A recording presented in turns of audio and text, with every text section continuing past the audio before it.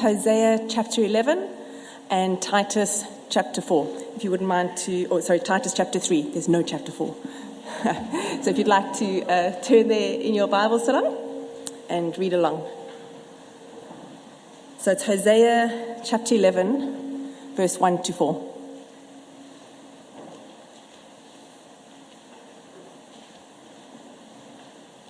Right. God's love for Israel. When Israel was a child, I loved him. Out of Egypt, I called my son. But the more they were called, the more they went away from me. They sacrificed to the Baals, and they burned incense to images. It was I who taught Ephraim to walk, taking them by their arms. They did not realize it was I who healed them. I led them with cords of human kindness, with ties of love. To them I was like one who lifts a little child to the cheek. I bent down to feed them. And then if you'll turn to Titus.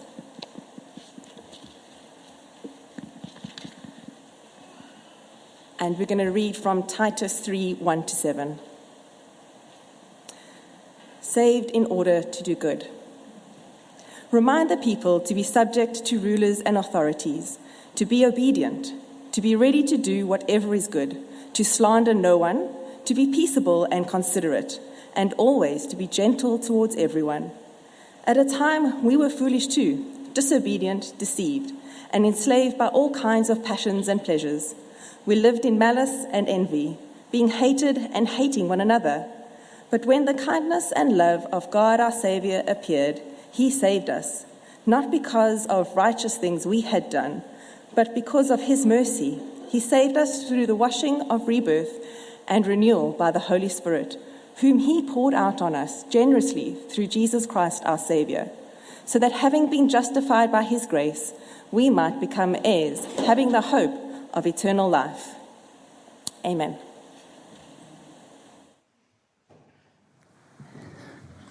I'm so excited. Today we've got one of our mission partners, Prison Fellowship, joining us today. So just to introduce Peter Holloway, the CEO of Prison Fellowship. Peter, do you want to come up and we can open in a bit of prayer for you? Thanks. Father, we thank you so much for Peter and his team and the work that they do in our prisons and in the system that seems so broken. Thank you that they bring your holiness and your love to the people that need it, Lord. We pray you'll bless his words today and bless his message, and may our spirits hear what you have to say to us today, Jesus. In your holy name, amen. So lovely to be with you this morning. Please excuse my voice. I've been talking too much. Those who know me well will know that it's a perennial problem. It doesn't go away. But we'll get through this morning. Don't worry. I will continue. It's such a pleasure to be with you, and such a pleasure to be with people who do partner with us in Prison Fellowship. The title for our time this morning is God is Kind. God is Kind. And as best I can, I'd like to do a couple of things with you. I'd like to really convince you that God is kind. And you may say, well, I know that already. Of course God is kind. Well, let's see how we go along the way, shall we? And if you're already convinced of that, that's good. Job one is done. Secondly, I'd like to encourage you that you are made in God's image. And so if you are made in God's image, then you are inherently kind. Sometimes for me, that means a bit of digging and a bit of asking the Holy Spirit to bring it out, but that's part of us. And we're going to talk a little bit about practical kindness at the end, what that might look like. And at the beginning, right now, I've been asked to give you a little update about Prison Fellowship, particularly since the pandemic and what's been going on, because I know you know generally about what we do.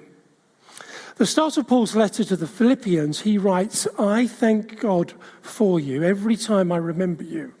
In my prayers for you, I always pray with joy because of your partnership from this day until now.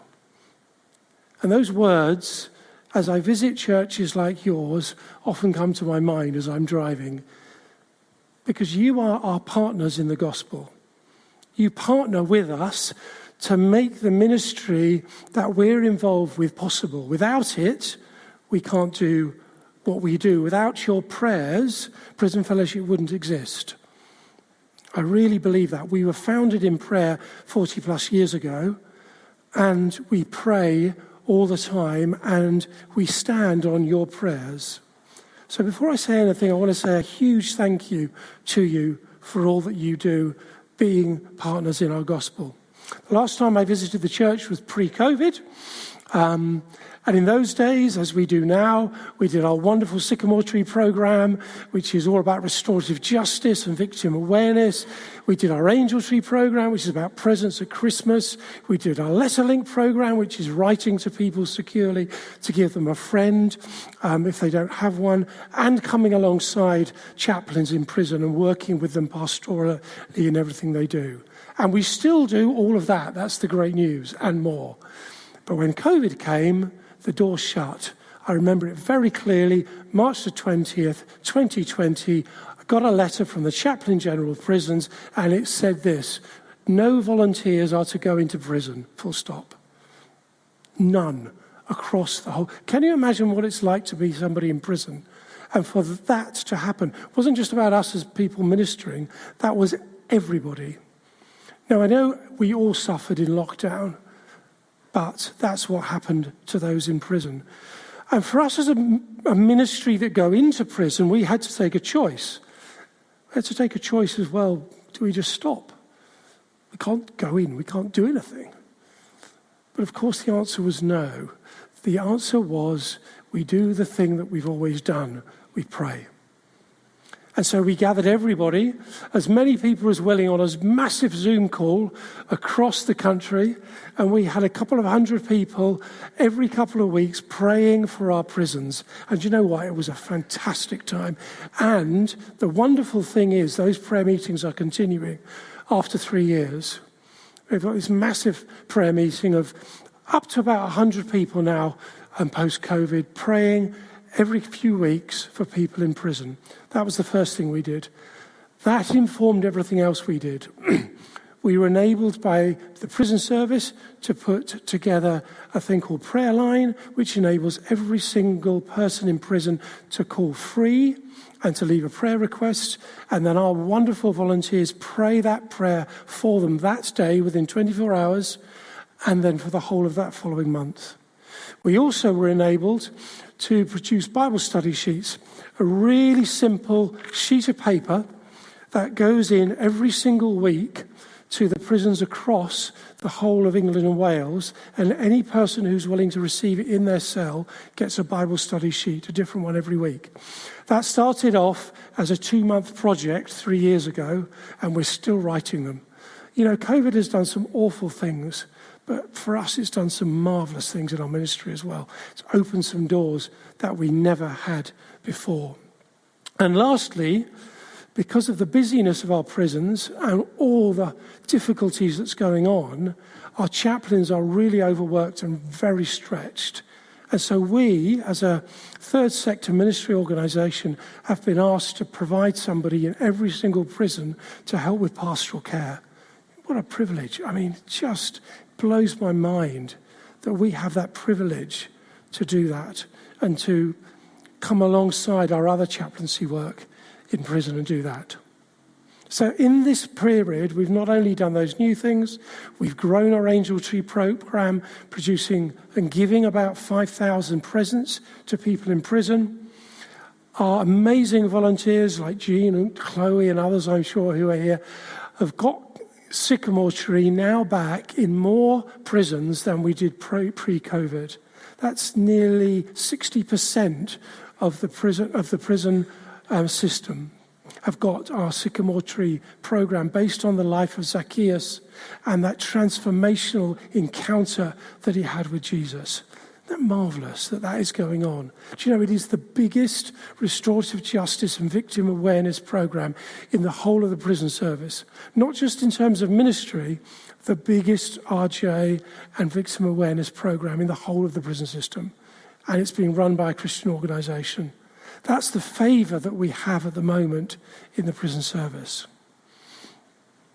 Last week was the end of Prisons Week, and we prayed, and we asked the church to pray during that week, particularly for prisons. Can I ask you to keep praying?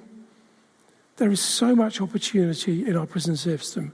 And if you think that, that sounds interesting, speak to somebody about it. Go on our website, www.prisonfellowship.org.uk. Click on the volunteer link, how to find out more, and just start and see where God leads you. You can be amazed where he might lead you. Anyway, let's return to our word for today, shall we? So I wanted to convince you that God is kind.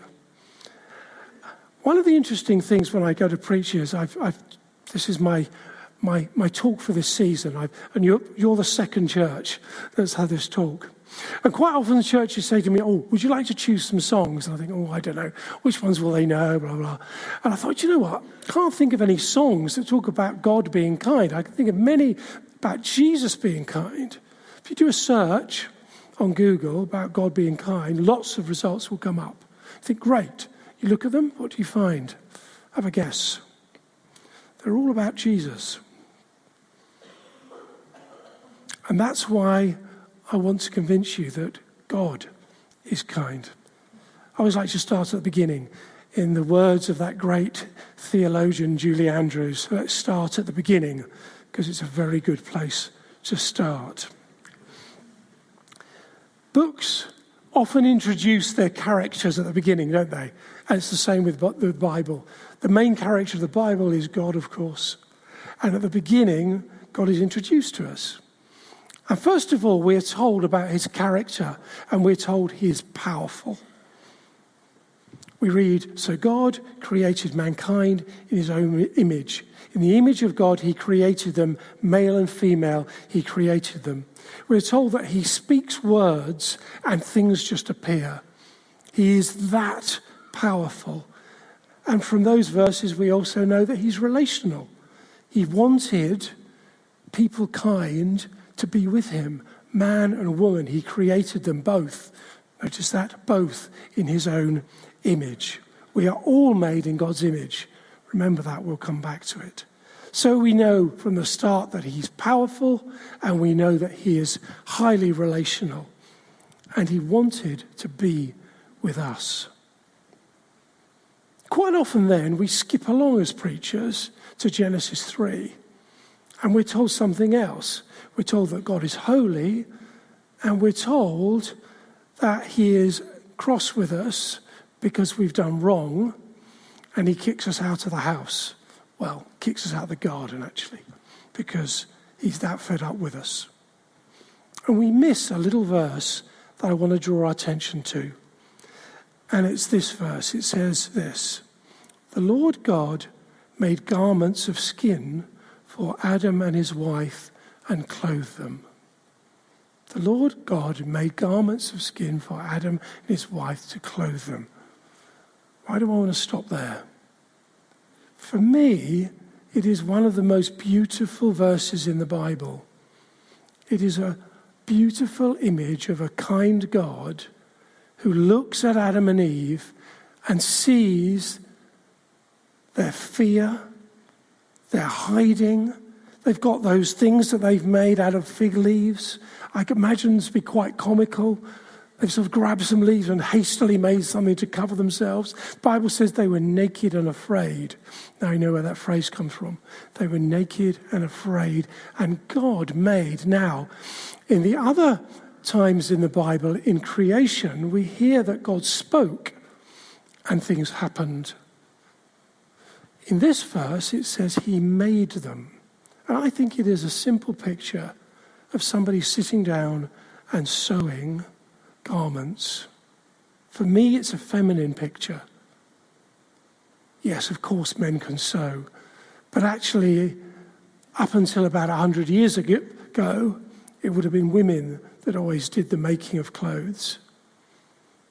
And so we have this marvelous, kind, feminine image of God in his kindness covering their shame.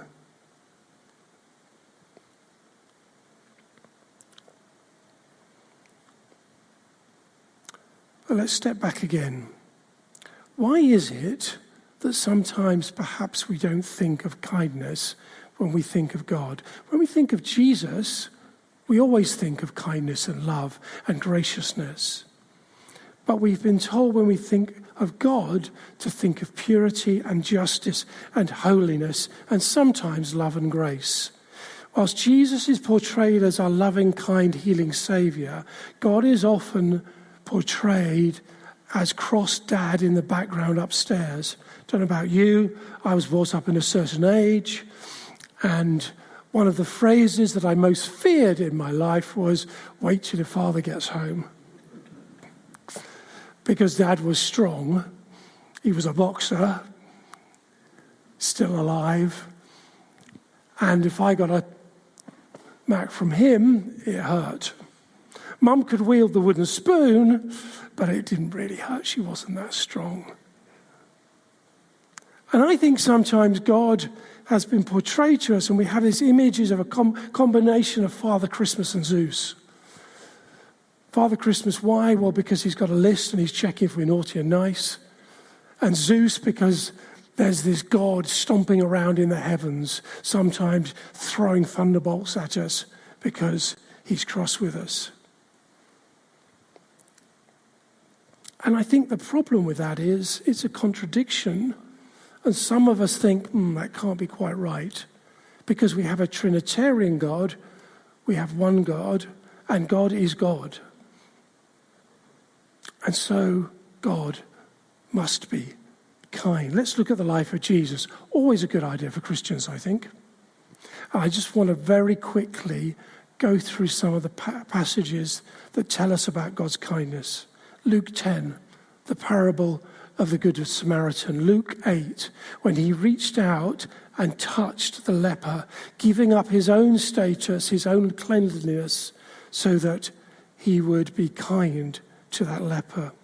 Jesus destroying his own social status by going to the house of Zacchaeus and eating at his house in John 4, the tender way in which he spoke to the woman, again someone he wasn't even supposed to be near, let alone speak to, and bringing her into his own orbit. Luke 8, seeking out the woman who had touched him, not just carrying on walking in this massive crowd and saying, who touched me? Because he wanted to acknowledge her. He wanted to be kind to her in all of that shame that she was feeling. Luke 22, when he stopped to fight, even when those around him were being so angry and violent towards him, and Peter had taken the sword and cut off the ear of someone who was inflicting violence against Jesus, what does he do? He stops and he heals that servant. Matthew 14, Jesus had concern for their hunger. He could have said, go off into the villages and find. That's what the disciples were saying. Go and find your own food. It would have been perfectly reasonable. It wouldn't have even got a footnote in Scripture because we wouldn't have noticed it. And yet, Jesus sees it. He sees their hunger and he wants to be kind to them. And don't just think this in the New Testament. Genesis 18, Abraham shows hospitality to his three strangers as he was required to do as part of his godly culture. Joshua 24, Rahab who hides the Israelite spies. 2 Samuel 21, when King David spares, and I can never say this, Mephibosheth, that one, his life and provides for him. It goes on and on and on, even written into the Jewish culture in the way they were supposed to treat poor people, not harvesting to the edge, but allowing them to take that food as they needed it. Throughout the life of Jesus, we see a beautiful expression of love and kindness. It's woven through everything he did. And we also see it as God is portrayed in the Old Testament.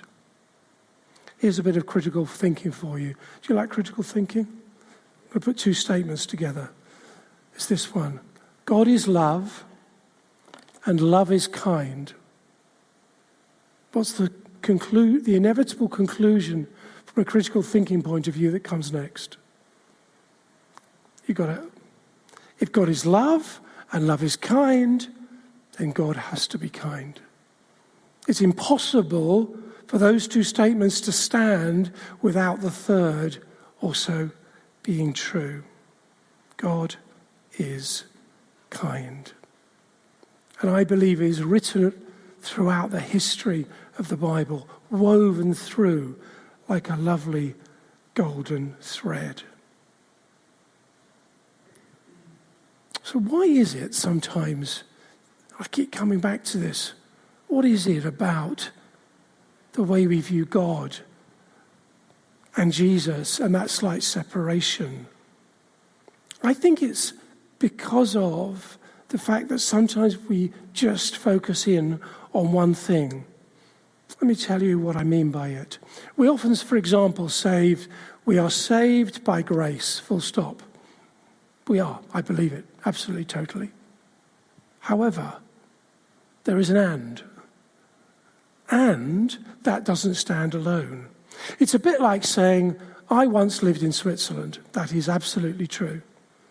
But I'm also a husband. I'm a father. I'm a very avid follower of Jesus. I'm a Christian. I'm part of Prison Fellowship. I'm a fan of classic Triumph cars. Told you far too much about myself, haven't I? All of those things are true. One of my favourite Christian authors says that we have taken orthodoxy over orthopraxy. Now, what does that mean? What's orthodoxy about? Orthodoxy is all about this. It's all about the things that we think about, the things that we know. Orthopraxy is not something, and what's quite interesting is most of you will know what I meant when I said orthodoxy in the church.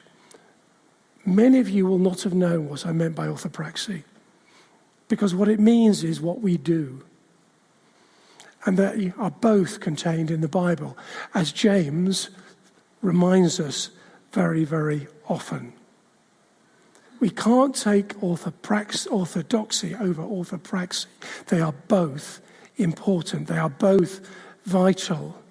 But, you see, it's a bit easier to stick here because it doesn't require as much of me. I can sit very happily with lots of lovely thoughts about Jesus. I can praise him and I can do all kinds of lovely things in my head. But it doesn't require anything of me. Not one thing. But the Bible says that is not where the deal is.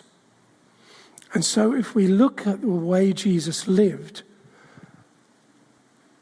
and everything he requires of us and the way we're supposed to respond to his love, it's very difficult to not think that kindness is a high priority for God. It's very easy if we just leave everything in here. But if it moves to here and then it moves to here, it's much more difficult. And I think the other thing about here, and I think it's particularly true of my generation, is that we spend a lot of time screaming at each other, either in church or over social media, about what's in here and not getting on with the doing. What a waste of time. I see a lot of my friends on social media just screaming about orthodoxy, about how it should be in the church, screaming about points of theology over social media, being very unkind to other people. What a waste of time that is. Let's get on and do something. Let's get on there and follow Jesus. Let's get out there and show that kindness to other people. That's how they will be brought to know Jesus.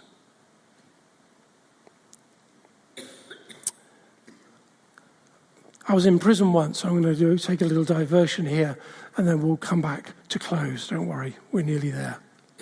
I remember it very well because it was uncomfortably hot in this prison, and I had been asked to help facilitate a sycamore tree course, and I was doing the whole 6 weeks, which is unusual for me. Usually I just get to do 1 or 2 as I'm visiting, so I was really looking forward to this. And as I got in there, there was a young guy over there, and his name was Stephen. And he was a bit on his own, so I went over to chat to him. It was week 1 of the course. And I started talking, and straight away he started telling me why he was in prison. We don't ask that. It's up to people to tell us their story, if they want to. Stephen was a young man, couldn't be no more than 25. He'd been out with his mates on a Saturday night. He was very proud of his new car that he just got. And out they went for a drive, and guess what? He drove too fast. He hadn't been drinking. He was just driving too fast, showing off a bit with his mates with his new car. A woman stepped off the pavement and she was killed. And so he's in prison. He has no idea why he's there, really.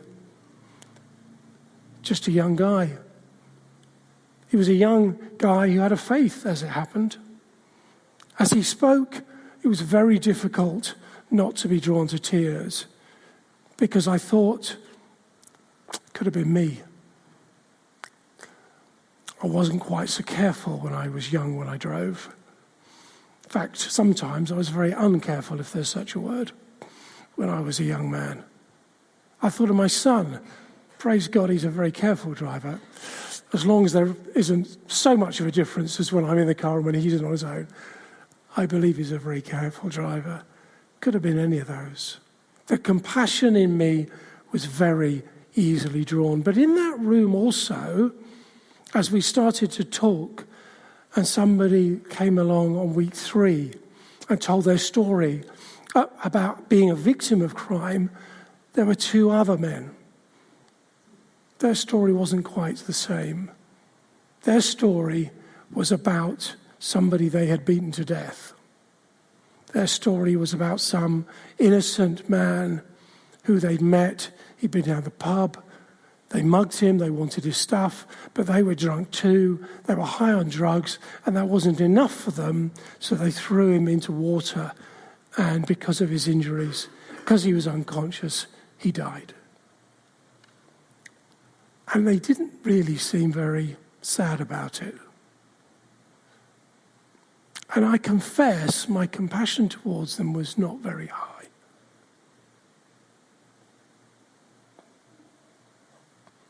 Upon whom are we willing to see God's kindness given?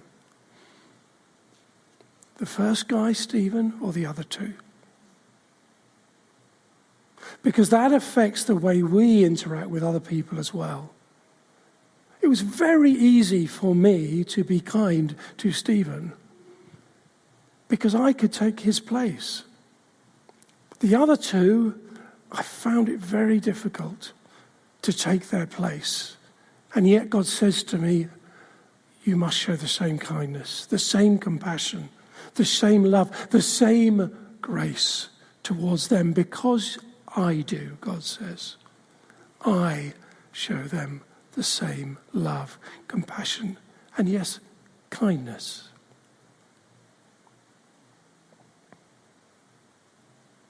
A dear friend of mine who's worked in prisons a lot longer than me says this: which of us would like to be known by the worst thing we've done? I certainly wouldn't. I wouldn't like it even written on that screen once. We're not known by the worst thing that we've done by God, by our Saviour. We're known as images of Him. What if godly compassion was a given? What if it wasn't earned? What if it wasn't something that we gave in various degrees to people as we thought, they deserve more, they deserve that? What's this deserving thing? There is no deserving thing in God. God's kindness, His love, His graciousness overflows abundantly to each of us, every single one. But I hear you cry, it's too hard, because that person did that to me. Yeah, I know it is. All I would say to you is, what I have found, and I have not lived your life, so I dare not say that you must. But what I have found is, as I have asked God to put compassion in my heart for those who have hurt me. He has done so, but it's a daily job, every single day. Compassion selectively applied to those we consider worthy is not compassion at all. It's self-preservation. Because you see, Stephen could be me. So what I'm saying is, God, show compassion on Stephen, because actually that's me. Because I can sit in his chair. It's not love. It's not God's kindness. It is compassion.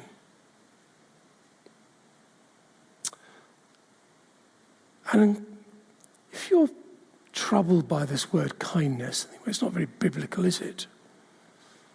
Let me just read Titus and look at verse 4 for you. It says this: "But when the kindness," there's that word, "of love our God and Saviour appeared, he saved us, not because of righteous things we'd done, but because of his mercy." Wow. In that book, the writer, Paul, I believe, is saying that our salvation, Jesus appearing for us, is the kindness of God. Those are the words that are used in the Bible. When the kindness of God appeared. Extraordinary, isn't it? At the very center of our gospel is the word, the kindness or the love of God. In Galatians 2, and we're coming to an end now, Galatians 5, 22 to 23, they tell us about the fruit of the Spirit. And the word kindness in Galatians 5:22 is from the Greek word, and I'm not a Greek scholar, but I'm told authoritatively from the word Christos. And this word, I'm told, has the meaning of a softness, a mellowing. And that's what God wants to do in our hearts through his Holy Spirit. He wants there to be a softness, a mellowing, a kindness towards those that we meet. And the implication to me is that we need the Holy Spirit to help us in those places in our heart where they're still a bit hard. Where that kindness, do I have to? Do I have to with them? Can't I just speak to somebody else over coffee? I just go over there because, they do wind me up. Just want to list 6 ways for those that you like a practical end to your talks. What does kindness and God's compassion mean? It means having an attitude of love always to other people. Why? Because you leak. Do you know that? People tell what's in here. What comes out of here is about 50% of the story, maybe 40 actually. Most of it is what's here. It can mean the simple kindness of an unreciprocated smile. That person that is always a bit grumpy, you think, maybe actually they're going through a lot. I love the Bible, it's so practical. Romans 12:18 says, as far as it is possible, as far as it depends on you, live at peace with everyone. You're not required to make them love you, or for them to be kind to you, or for them to live at peace with you, or for them to be in love with you. What is required of you by God is that you love them and leave the rest to God. Thirdly, it always means using kind words. A simple sentence can make someone's day. I have literally spoken to people in prison who have said one sentence from someone in prison changed the way they thought about life. A kind word to somebody can be life-changing. Fourthly, this is a toughie for some people I know, it means allowing others to be wrong. What? Yeah, it doesn't matter. Do you know? It doesn't matter that they got it wrong sometimes. It matters if they're going to run into the street and kill themselves. Of course it does. Most of the time, you don't need to correct them. Sometimes, you know what? You don't even need to correct their theology. Their relationship with God might be a little different from yours. Fifth, kindness can be simply giving some time. And that could be just sitting down next to someone in silence and doing no more than that. And lastly, of course, kindness is about our actions, what we choose to do and not to do. Jesus chose to feed those 5,000 people because he was kind and because he loved them and because he knew that they were hungry. So in closing, I want to do as Paul does in Hebrews 10. He says, I want to spur you on to greater things. I want to spur you on to love and good deeds, as he puts it. I know you to be a loving church. You know, not every church can get their head around loving people in prison, but you do. And I thank you so much for that.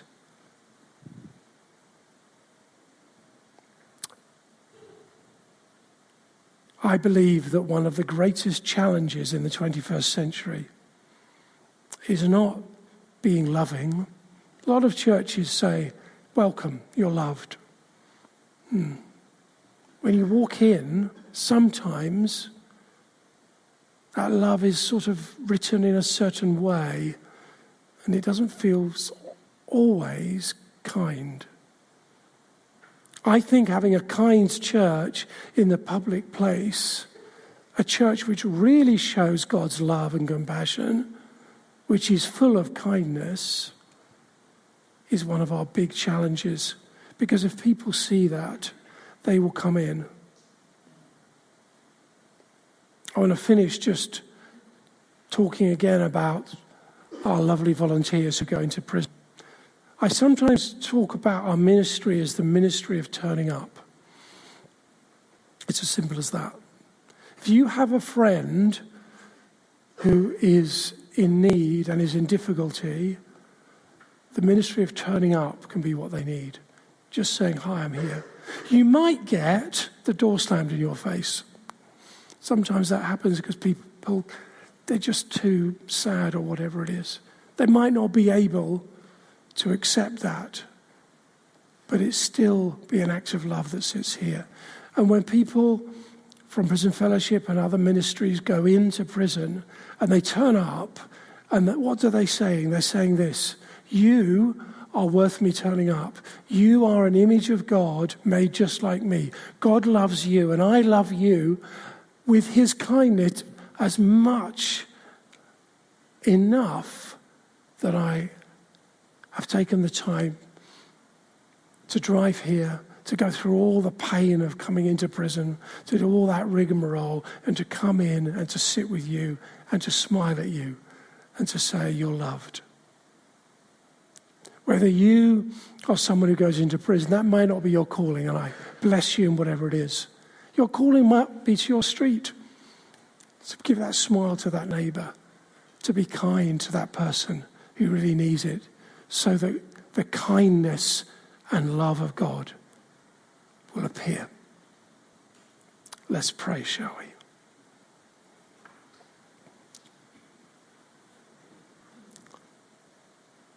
God of grace and truth, all loving and full of compassion, give us the mind of Christ, the heart of Christ and the compassion of Christ, that we may show your love and kindness to the world, to people in prison, their families, those who work alongside them, and in wider society.